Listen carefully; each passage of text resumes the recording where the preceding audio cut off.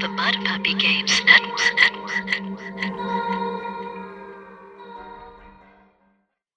My spidey sense is tingling.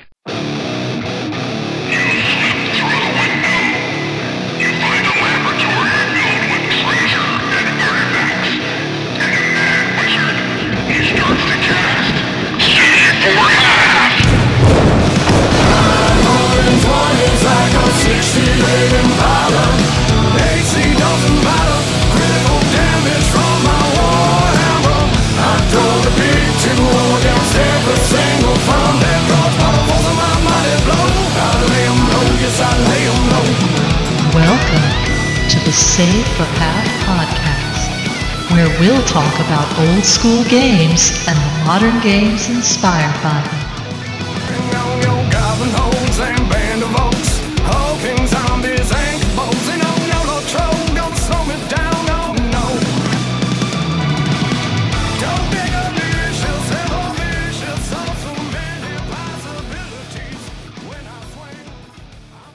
Hello, everybody. Welcome to episode 31 for the Save for Half podcast.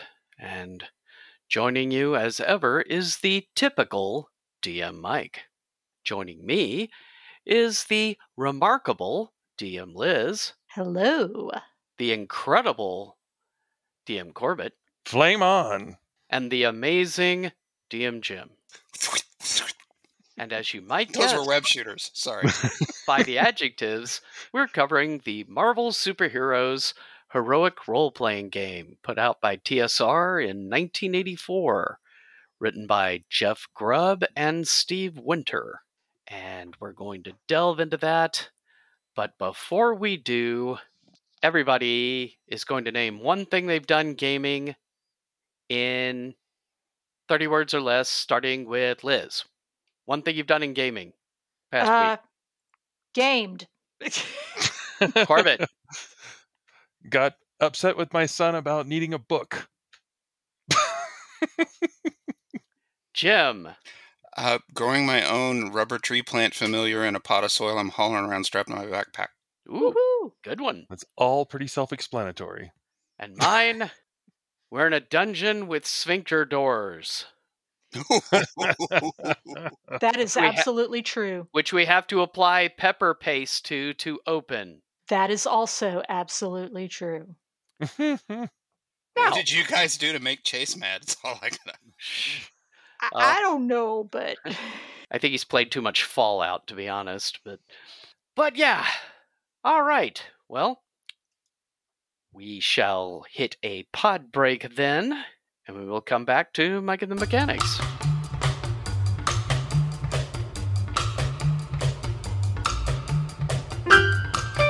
Into a world without nearly enough quality gamer podcasts, they came.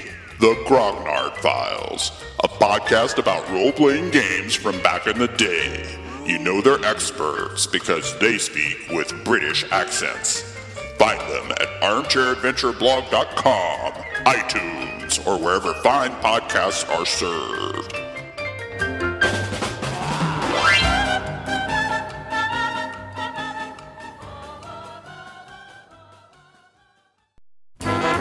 Montgomery Ward is so complete, it's just a joy to shop there. Values that are hard to beat, you'll find from ground to top there. Where? At Montgomery Ward. The following is brought to you by the City of Greyhawk and the Council of Eight. Greyhawk, if you lived here, you'd be dead by now. It's time for Mike and the Mechanics.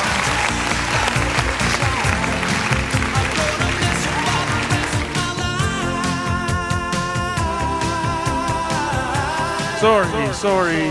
That's Mike and the Mechanics of the game. My bad. Mike and the Mechaniques. Well, like I said, Marvel Superheroes, the original yellow box set. For the time, possibly the simplest superhero RPG I'd come across. I bought a copy when it first came out.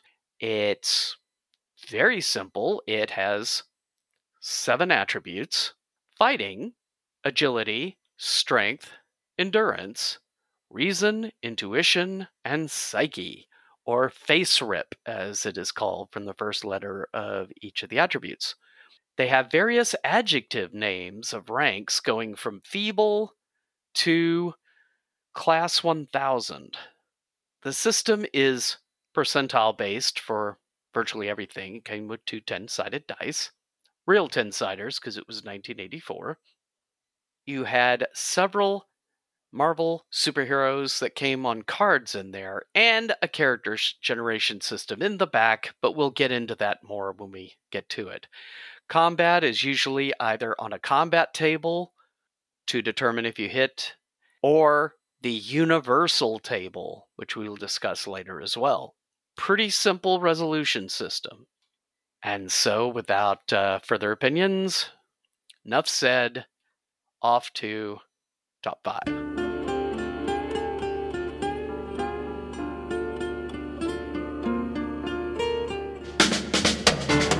The Save for Half Top 5. In 5, 4, 3, 2.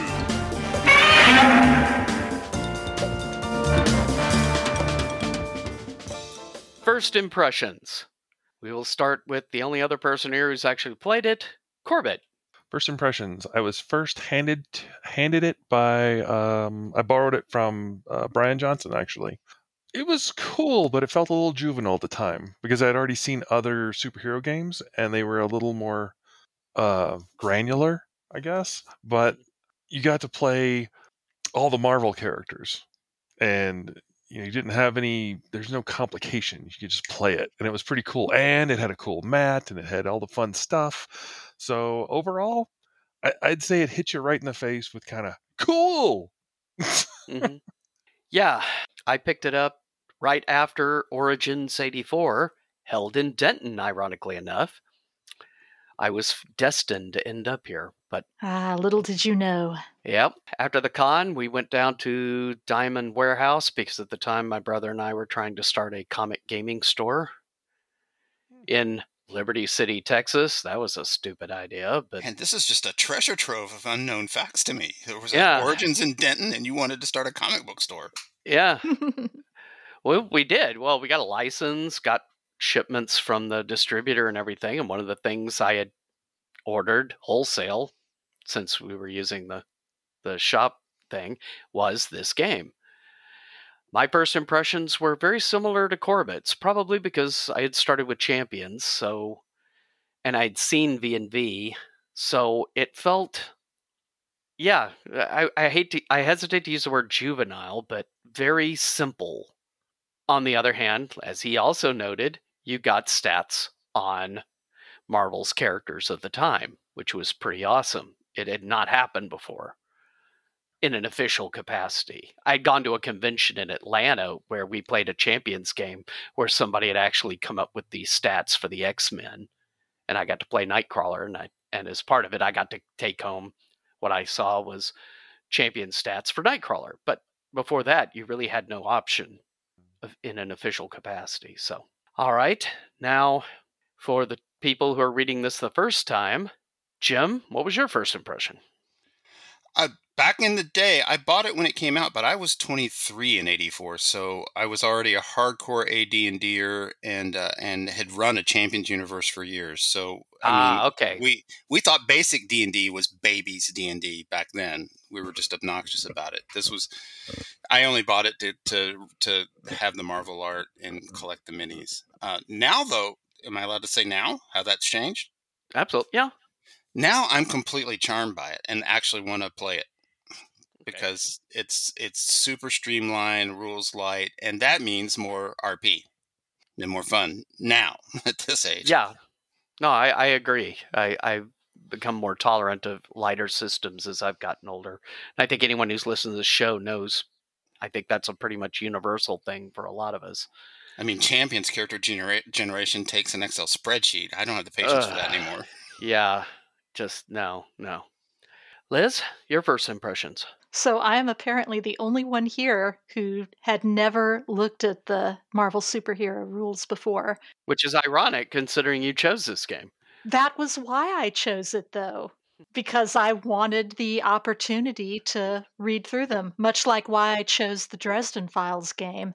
And this show is an excellent way to make me read rules for games that I would probably not otherwise give myself the time to do. Look at you having an open mind, exposing yourself to new things and new ideas. Are you sure you're an old school gamer? But I still have to make myself do it, kind of like with my art. Now that I'm no longer going to college and taking the drawing and painting classes, I almost never give myself I don't allocate time for myself to make art at home.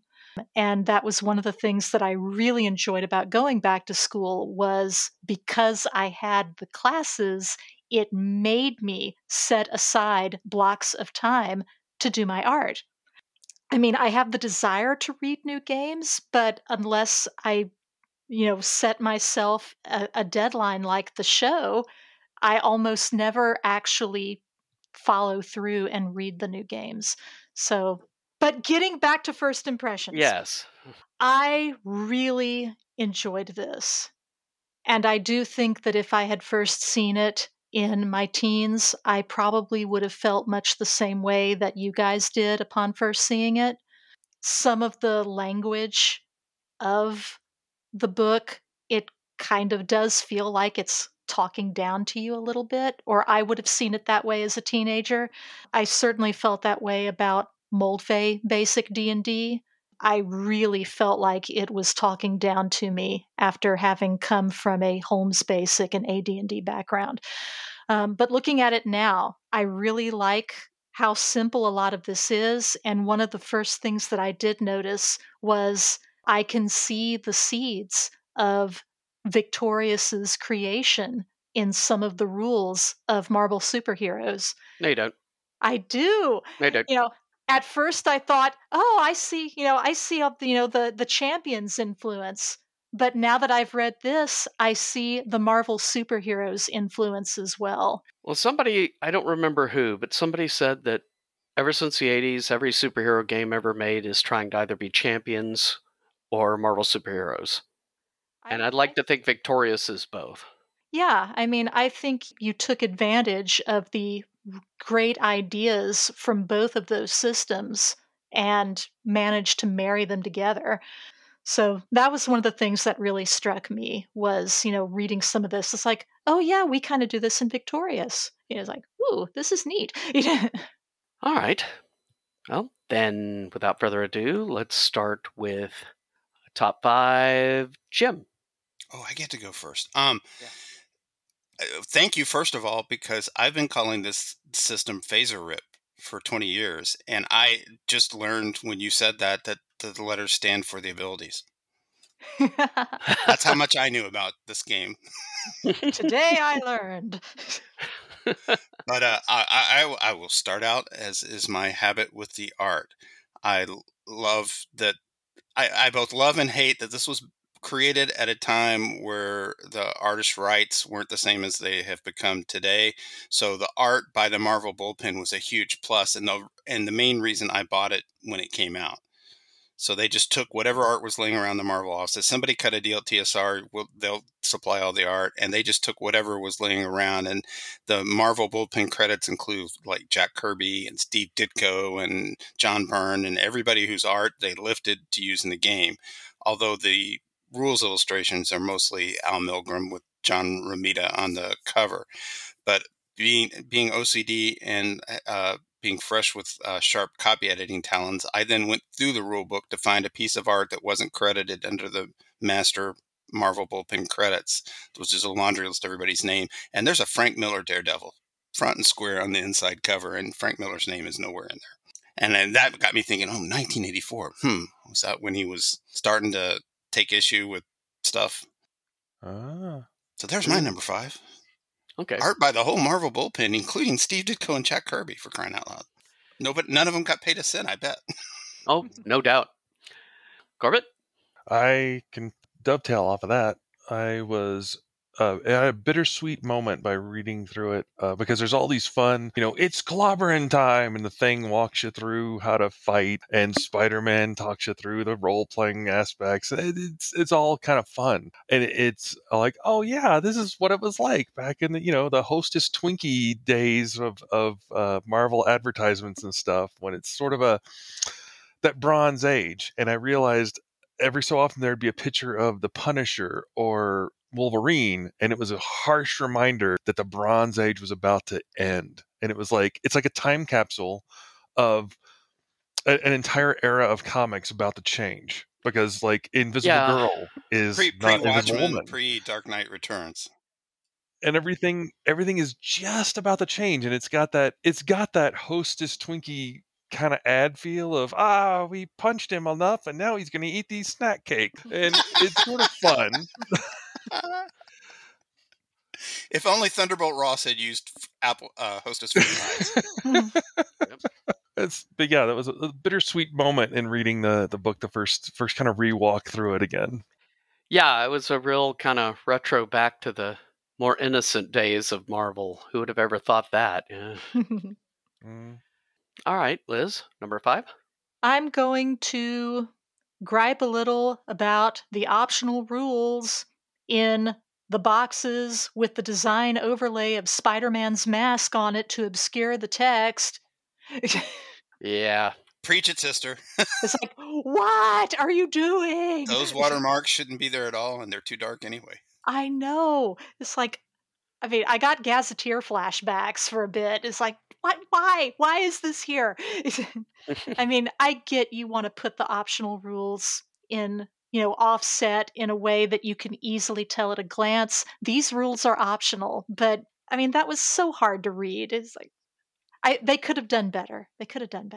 Yeah. Okay. My number 5.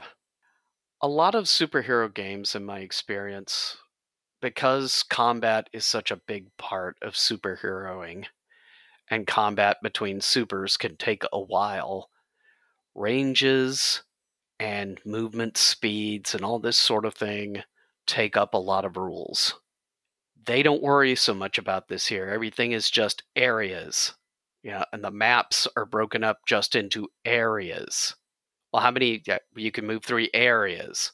Well, how much is that exactly? Well, it doesn't really matter. It's, game speed. I can throw this 4 areas. Again, are you worried about velocity?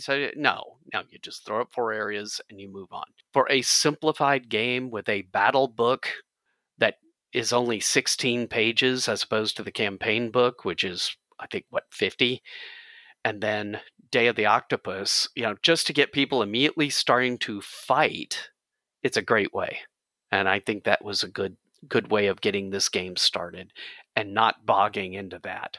Movement and encumbrance are the bane of so many role-playing games. Well, how many systems can you boil down to 16 pages? I edited the DCC starter rules in it, and getting that into 48 pages was a nightmare. With the expectation of explanatory notes and stuff nowadays, I don't know that you could get something down to 16 pages anymore. Except maybe Timeship.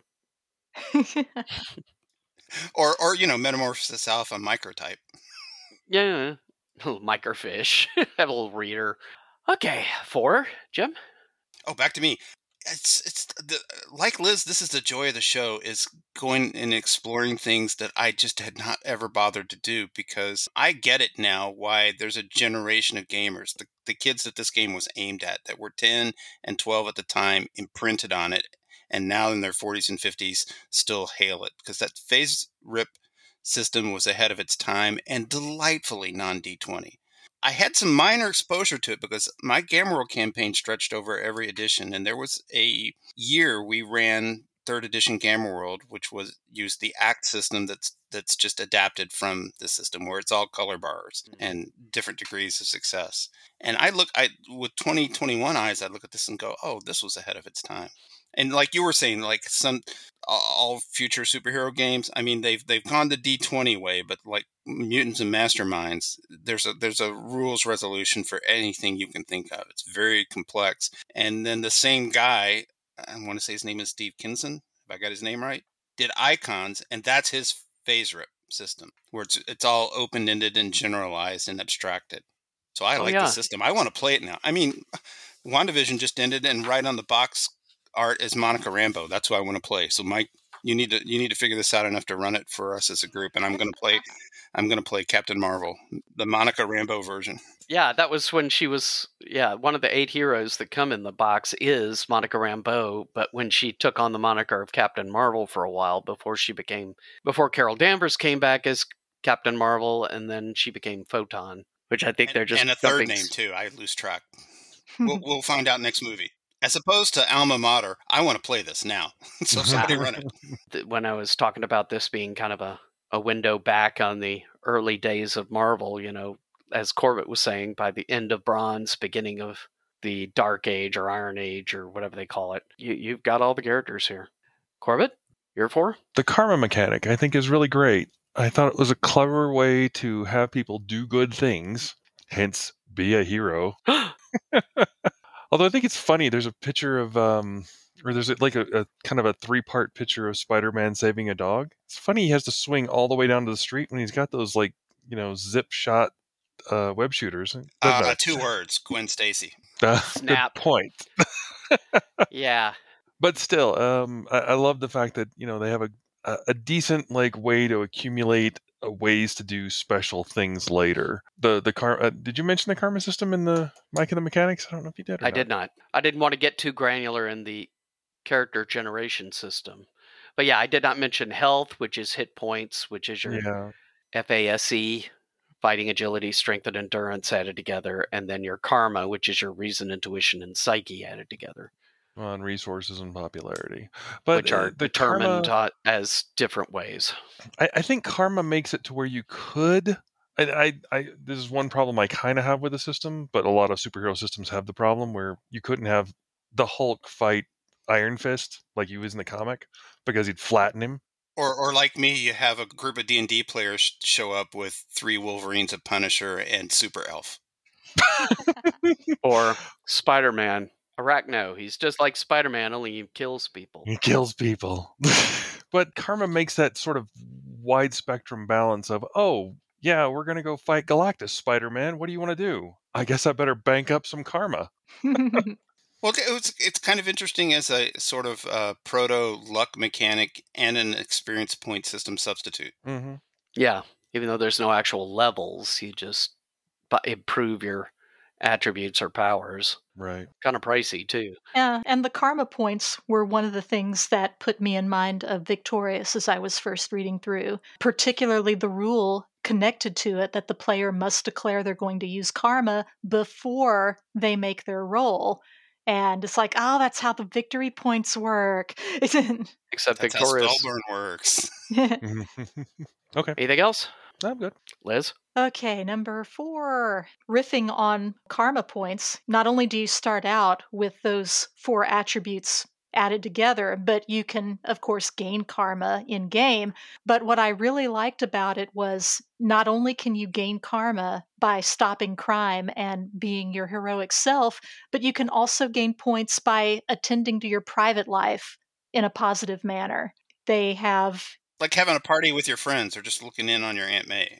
Yeah, being a good person in your secret identity. Role-playing. Role-playing. It really encourages role-play outside of the hero identity and to place focus on the secret identity as well. Crazy, right? Yeah, so I really did like that. I also like the fact that you can lose karma by indulging in gratuitous property damage.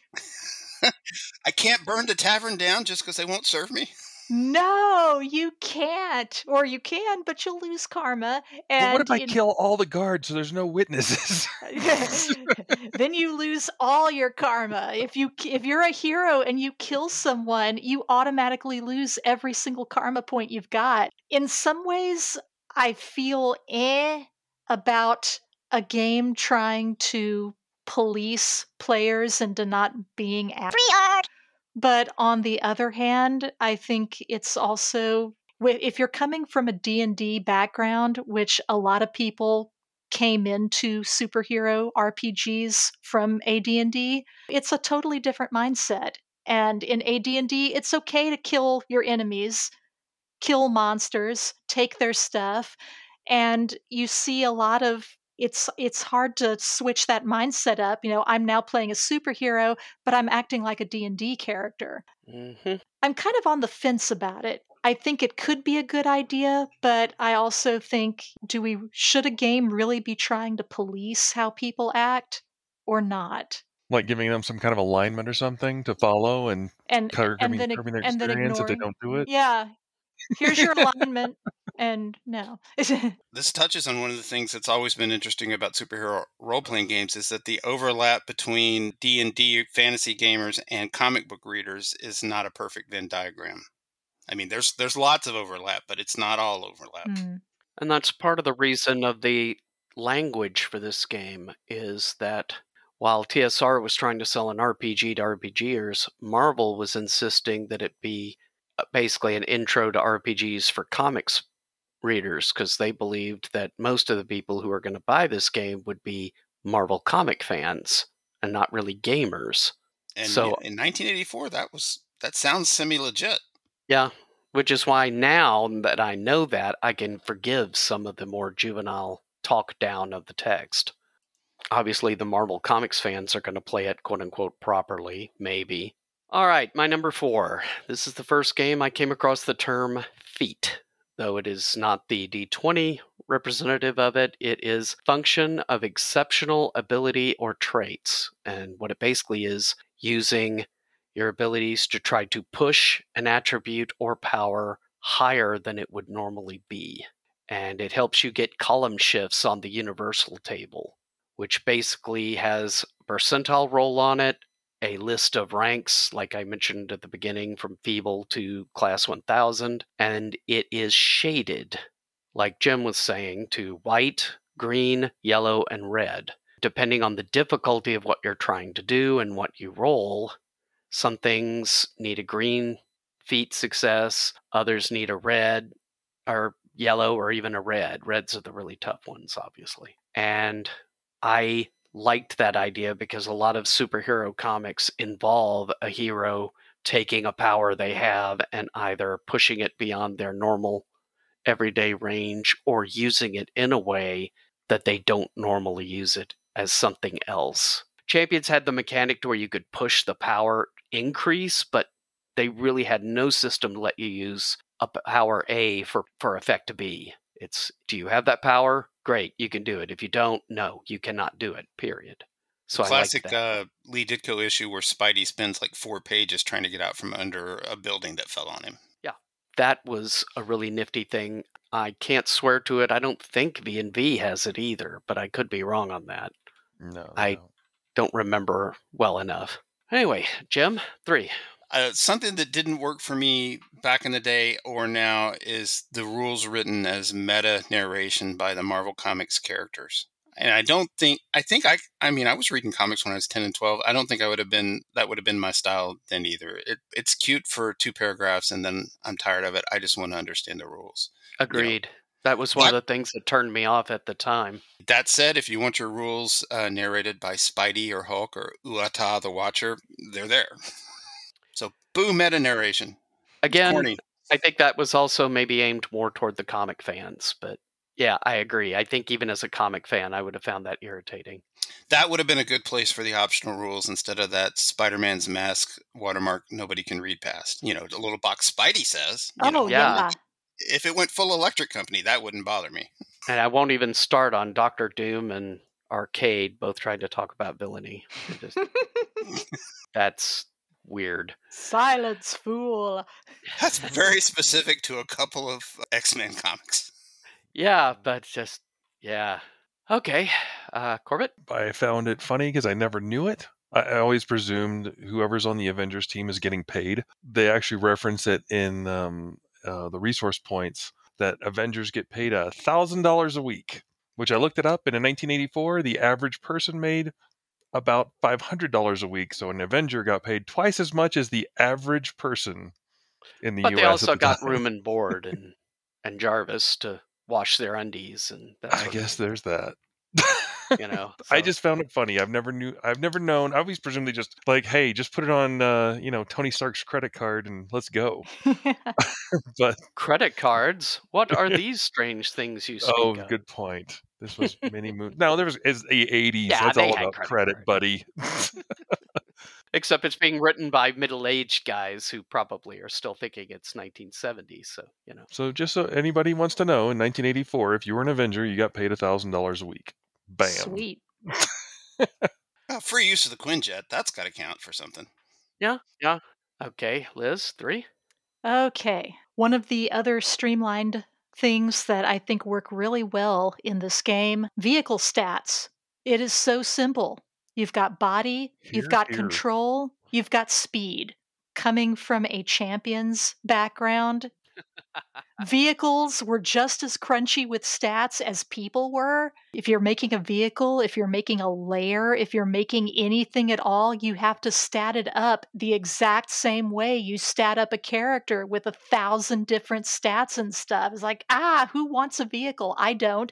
But this is so easy. I really like how they work the vehicle stats, and I think it makes doing combat and stuff with vehicles so much easier as well. Vehicle has armor, you hit someone, if the person you hit has armor, then the armor goes towards damaging the vehicle and vice versa, and it's just so nice. And you lose karma for trying to run somebody down with a Yes. fantastic car. Even if they deserve it. I'm not sure that's Maybe- fair. Maybe especially if they deserve it. Oh no. You set her Missy off. says that's unfair rule. Don't get excited. House rule that. Back away. Messi agrees. We should be able to run over whoever we want.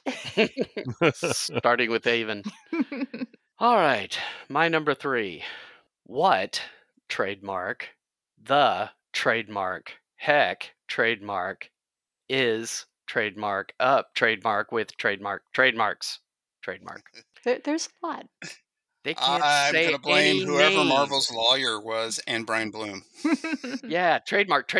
Spider-Man trademark. Does Mr. Fantastic trademark in the Fantastic Art trademark? Going to Avengers Mansion trademark. Ugh. I'm pretty sure once you've initially done the trademark symbol, you don't have to keep doing it, but I may be wrong. I'm clearly not an expert in trademark law, but I would think if you did it initially within the same document, you don't have to keep on, but I don't know. Yeah. Okay, 2, Jim.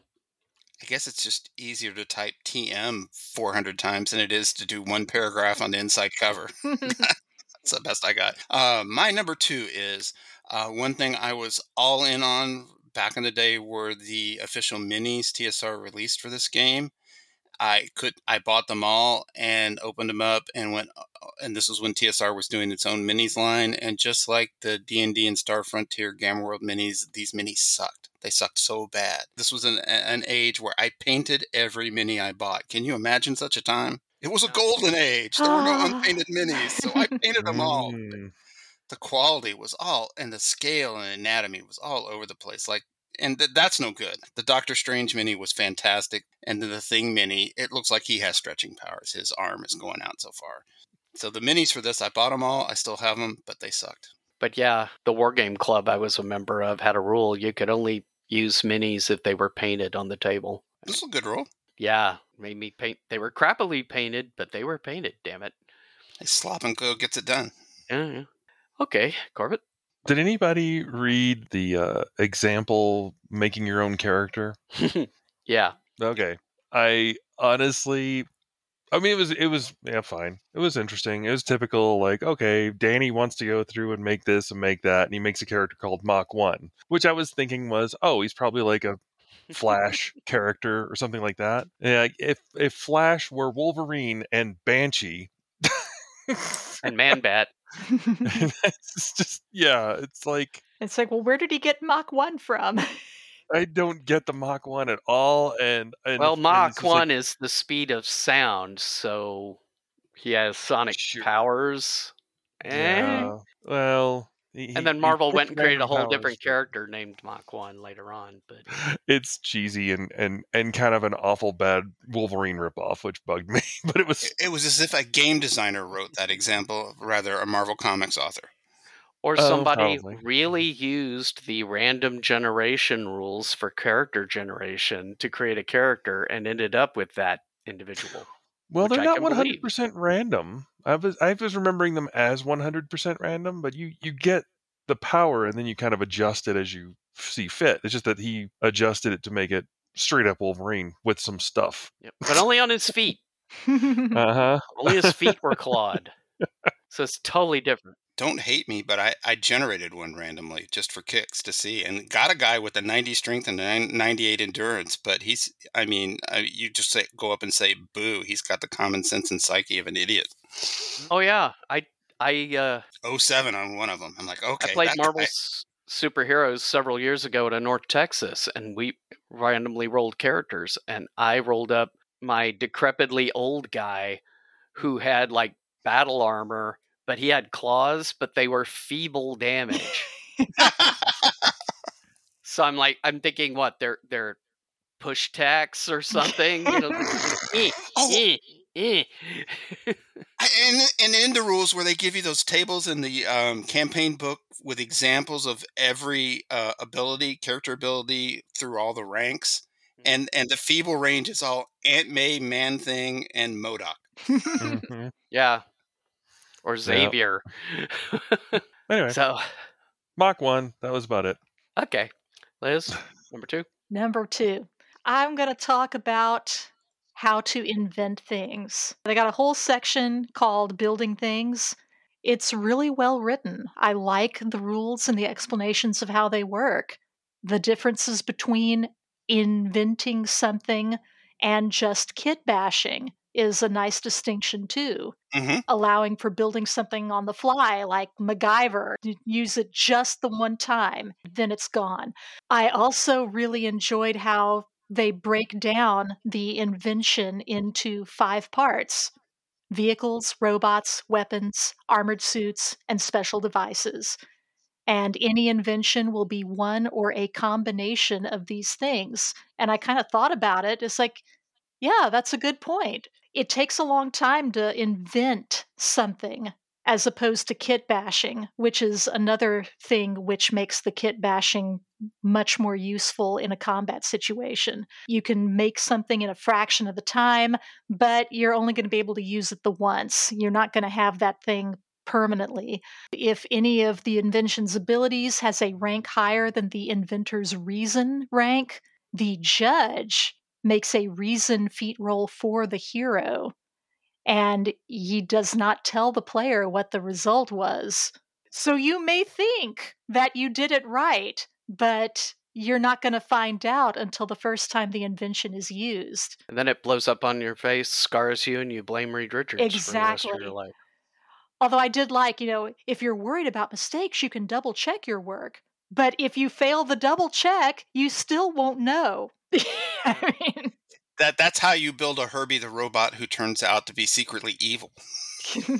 Those were 2 of my favorite pieces of Al Milgrom art was in the section you're talking about, Liz, because one had Reed stretching from page 1, his arm all the way over to page 2, and the other one was a 2-pager of poor Ben Grimm just hauling lab junk from blown up inventions from one page to the other.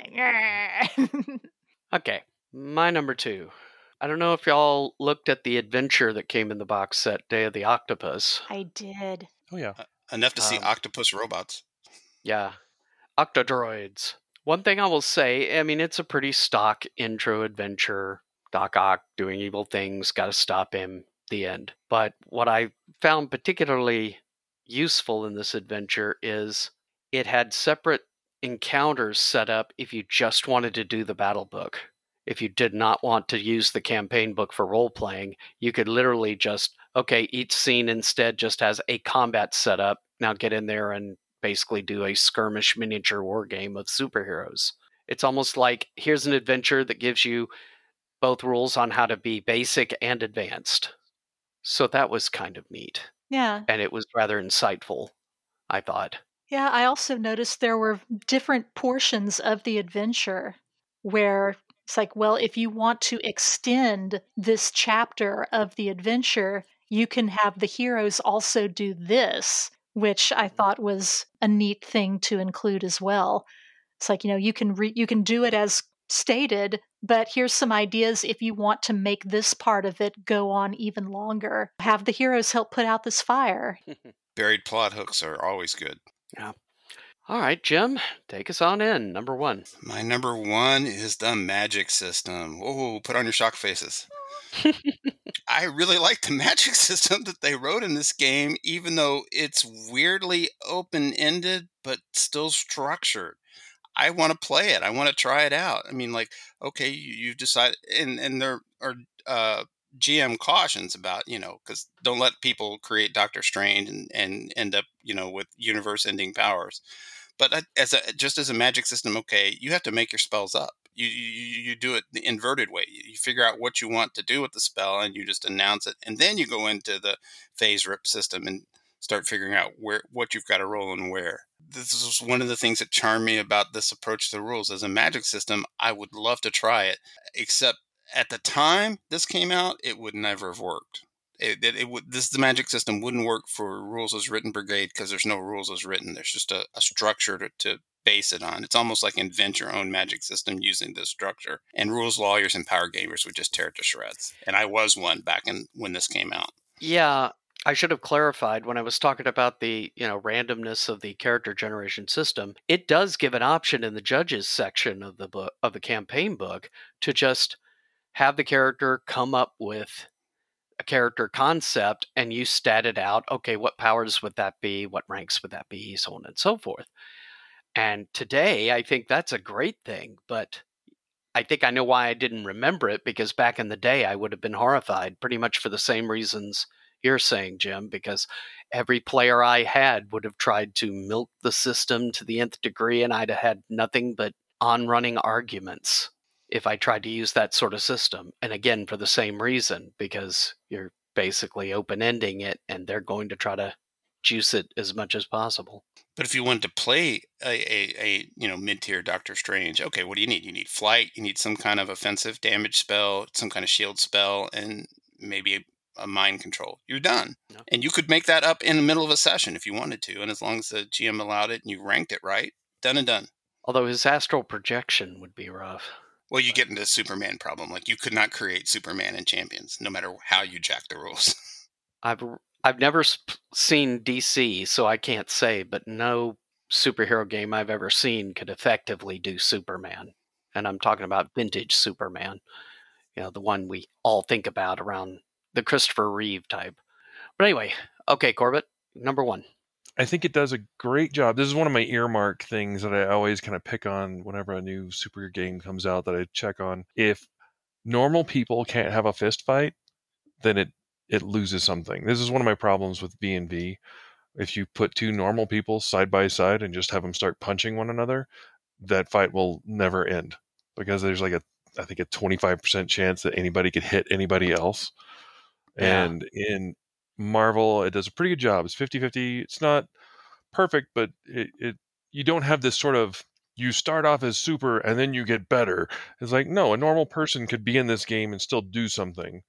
They may not be able to push a planet out of the way, but they can basically be in a combat and still be effective. Even like if you have Aunt May fight evil Aunt May, she's got a chance of taking her down. So I thought that was kind of good. It's a good earmark to show that there's no to bring back a flashback to the last game. There's no loser character. Yeah, I get you, man. So like, if you're a construction worker on a scaffolding and see the puppy being run over the car, and there's a rope there, you have at least got, it may be a few columns to the left, but you've got a shot at swinging down and grabbing the puppy. I mean, yeah, it's the innocent bystanders aren't 100% innocent, or just meat puppets waiting to be saved by the hero. And mooks with guns can't be totally ignored with impunity. Right. So yeah, nothing big, but it's a pretty important thing. Liz? Okay. Their rules for advancement are a bit weird to me.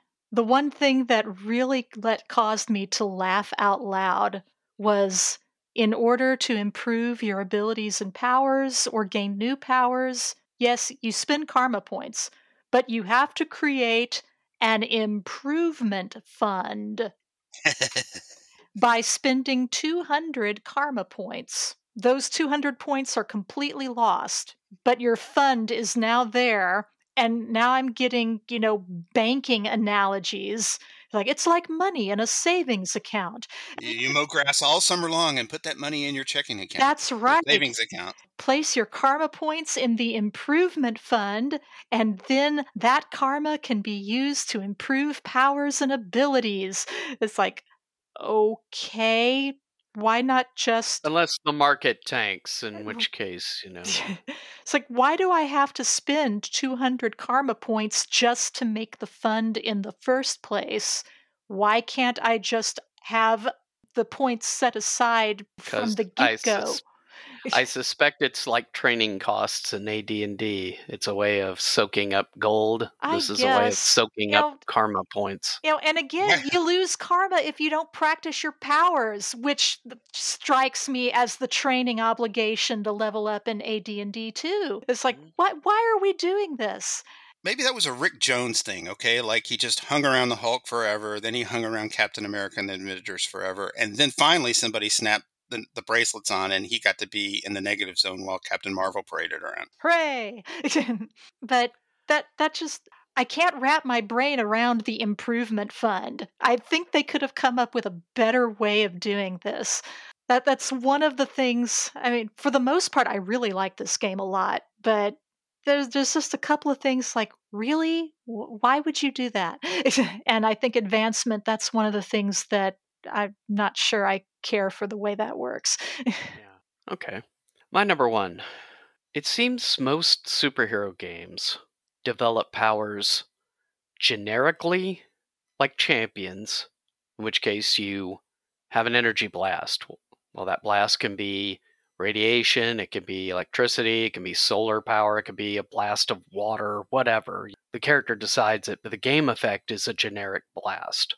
Or you have Marvel Superheroes method, where a lightning bolt, lightning powers are different from fire powers, which are different from water powers, which are different from so on and so forth. And each one has a slightly different effect. My gut tells me I don't like the Marvel Superheroes method of making every single thing its own power, because that makes this massive laundry list of powers. But on the other hand, it does make explaining the powers easier. So I'm not sure if I like or dislike it. It's just there. And now we'll head to see what makes the save and what takes half. What makes the save and what is going to take half. This time we'll start with Liz. Alrighty. For me, what makes the save? The universal table. That was my very favorite part of the entire rules. It is so elegant. You can quickly see at a glance whether or not you've got a shot at doing what you want to do. Depending on your ability stat, you can see what you need to roll, and you've got the different colors. You can just okay, I am nowhere near what I would need to be able. Is like, there's no way I could do this, even if I rolled 99. I love that. I think it would streamline playing big time, being able to use that. And I'd love to have the opportunity to try it out and see. It just seems so awesome. I honestly don't see why they had separate combat tables. I think they could have used this universal table for everything. Yeah, make it really universal. Yeah. It's a rumor I heard, I don't know if it's true or not, but when TSR first had its big loss of firing of employees around this time, a lot of them went to go create a company called Pacesetter.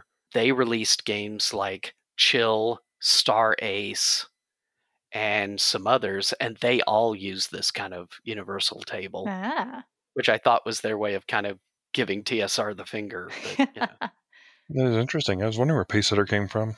Yeah, they were a bunch of ex-TSR guys that were all fired around this time. Because, I mean, it wasn't just out of maliciousness. TSR was hemorrhaging money, but that's a whole different reason as to why that was going on.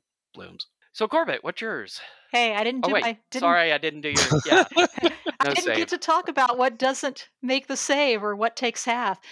All right. Getting skipped over doesn't make the This- save. Yeah. Seriously, though. Yeah. What takes half? The character sheet.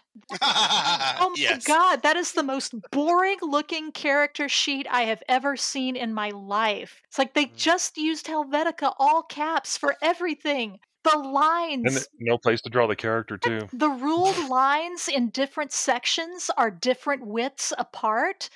And the column headers are obviously not centered. They're just like all over the place. And the whole thing just screams, I didn't even try. I just get this impression. It's like, hey, we ready to take this to the printers? It's like, oh, we don't have a character sheet. Quick, make one in 5 minutes. You get them, Liz. Wow, you're going to get bleeped twice this episode. It was awful. That's just, I hated the character sheet. Yeah. Okay. Corbett? I actually really enjoyed the walkthrough, the little comic book style kind of, here's a picture of what's happening, this is what we're talking about, of how to do the rules. I know it was a little juvenile, but it was kind of great for somebody who probably never would have played the game to go, oh, I get it. I understand this because I know comics and that's the way the thing works. I understand now. I mean, it's not perfect, but I thought it was kind of cute, very functional. Yeah, no, it's a good idea. Let me see. Something I didn't like. Mutants. Mutants were mutants. You get a instant rep negative of 40 to be a mutant. And I forgot about how bad mutants were back then. Yep. Because you're Everyone a mutant, hated so mutants. You're bad. Well, plus in the middle of the X-Men comic craze, every player probably wanted to be one. Oh yeah, everybody Oh, wanted yeah. to be one. With claws. Who's the best there is at what they do? Yes. What they do best isn't very nice. You're at level 0. We're just starting this campaign. Settle down. That's why you make a karma bank. One day I'll be the best there is at what I do. You want to be Wolverine? Okay, let's start the campaign 100 years ago. Now go. As a lumberjack. Okay, Jim. Oh, what made the save for me is just the fit and finish and the whole thing. This is a fantastic introductory RPG. If it's truly your introduction to RPGs, then the age group doesn't matter either. And it was from the heyday of the TSR box sets. I mean, there was a lot of stuff in this. The 2 rule books, the adventure, dice and a crayon, Rocky and Bullwinkle. Not as good as Rocky and Bullwinkle, but Rocky and Bullwinkle-esque, where you've got a character card with art on one side, stats on the back, plus little counters for the map and a map. Yeah. There was a zone there where you got your money's worth out of the $10 or $12 or whatever it was. What doesn't make the save, and I can't believe nobody said this until now, no Stan Lee cameo. That's true. There's no Stan Lee doesn't show up anywhere in this game. Sad. No Stan Lee cameo. Sad. Oh, well. Mine makes the save. It is a simple, easy-to-play game that quickly can get you playing superhero comic book battles really quickly. 16 pages quickly. And for as many superhero games are out there and how many rules are necessary to try to mimic a lot of those things, that's not a small feat. Jeff Grubb and Steve Winter deserve full kudos for that. It takes half. I heard a rumor that Marvel originally did not want a character generation system at all in this game. They wanted to make people just play Marvel characters, no one else. And that TSR / Jeff Grubb or whoever talked them into sticking one at the end. I don't know if that rumor is true or not, but looking at it, it kind of shows. I can believe it. The character system is very rudimentary, random, unless you allow the characters to choose everything, and you've got to be a rather competent judge in this game in order to let that happen. But I've never liked random generated systems. I didn't like them in Villains and Vigilantes, and I don't like it here. It's almost like a rules fossil. Yeah. And everybody's like, and even the text itself says, you can roll up a character randomly, just like in D&D. I'm like, no, you don't roll your race randomly in D&D. You don't roll your class randomly in D&D. You don't randomly roll your gear. You could. You could, but nobody... Yeah, and can you imagine how many players would howl at that? Well, I've said this before, and I do think this is a way where they are trying to emulate the comic book trope of the person suddenly realizing they have powers. They Then they end have up no like Mach 1. It's like you have no idea that you can do whatever your thing is. And so, it's a surprise to you as it would be a surprise to the character. Well, right. And what was no surprise was one of the Splat books that came out later was a whole book of just the powers. The Ultimate Powers book, yeah. Well, in one of the later iterations of this, the Margaret Weiss one in 2012, her version of creating a character was just make it. No points, nothing. Just pick whatever it is you want and go. Well, that's kind of what they were implying as an option in this game, but they apparently knew better. I know when the advanced system came out, advanced face rip was like a couple of years after this, 86 or 87. They added some columns. They had like Shift Y and Shift Z, class 3000, which, okay, whatever. It was random, but you got to choose from different tables, so it was semi-random. But you could still end up rolling up weird characters. So, all right, well, that was Marvel Superheroes, the heroic role-playing game by TSR 1984. It is still active today in the Face Rip Lives movement.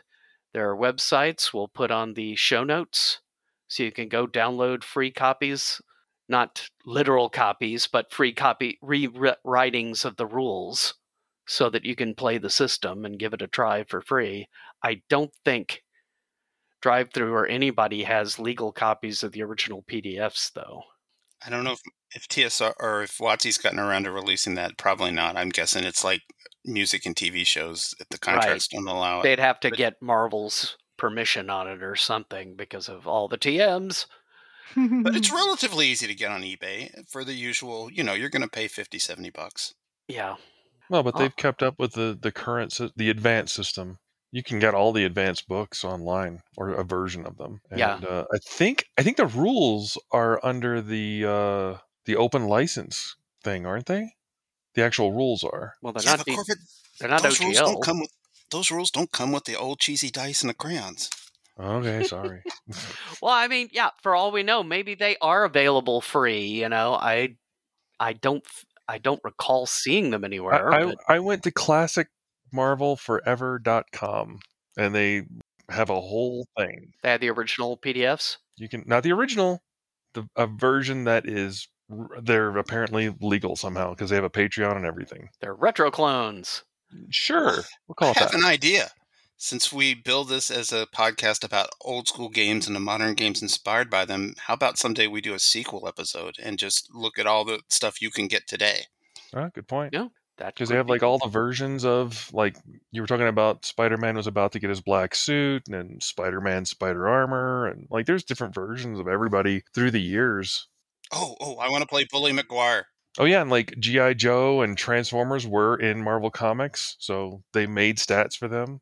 Like all those popped up in there. Spider-Man fought Ravage. Godzilla fought the Shogun Warriors in a Marvel comic. Wrap your brain around that. Yeah. Kiss was in Marvel Comics. Don't even get me started on Rom Space Knight. Oh, yeah. Oh. Yeah. All right. Well, hope you've enjoyed listening, everybody. Say goodnight, folks. Good night. See ya. Excelsior. Shift Briark.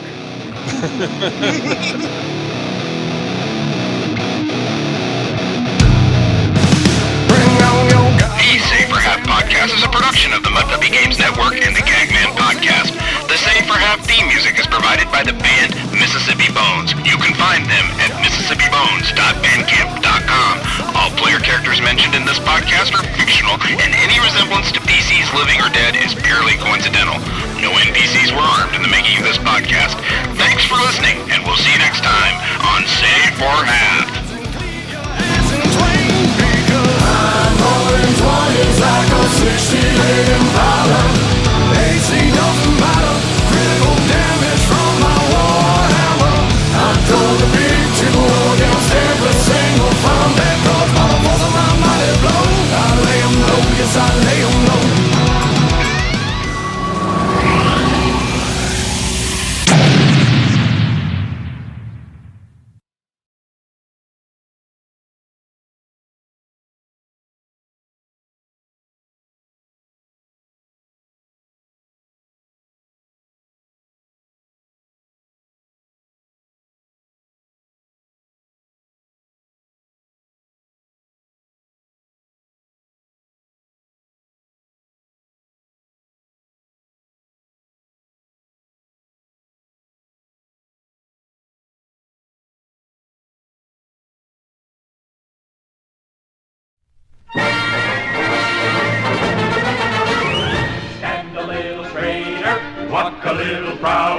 Be an innovator, laugh a little louder, go forever greater. We can show you how to. And when will you be then? You belong to the Merry Marvel Marching Society. March along to the song of the Merry Marvel Marching Society. If you growl, if you groan, with the dour, sour outlook, if you howl, if you moan, you can lose your sour crust of keeping trim and in step with the vim and outstep of the Merry Marvel Marching Society. Be an early riser, Strive to be ambitious, speak a little wiser, try to be judicious, be a good advisor. never ever vicious. And when will you be then? Base runs! Lift your head! You're on the winning team! You belong to the Merry Marvel Marching Society.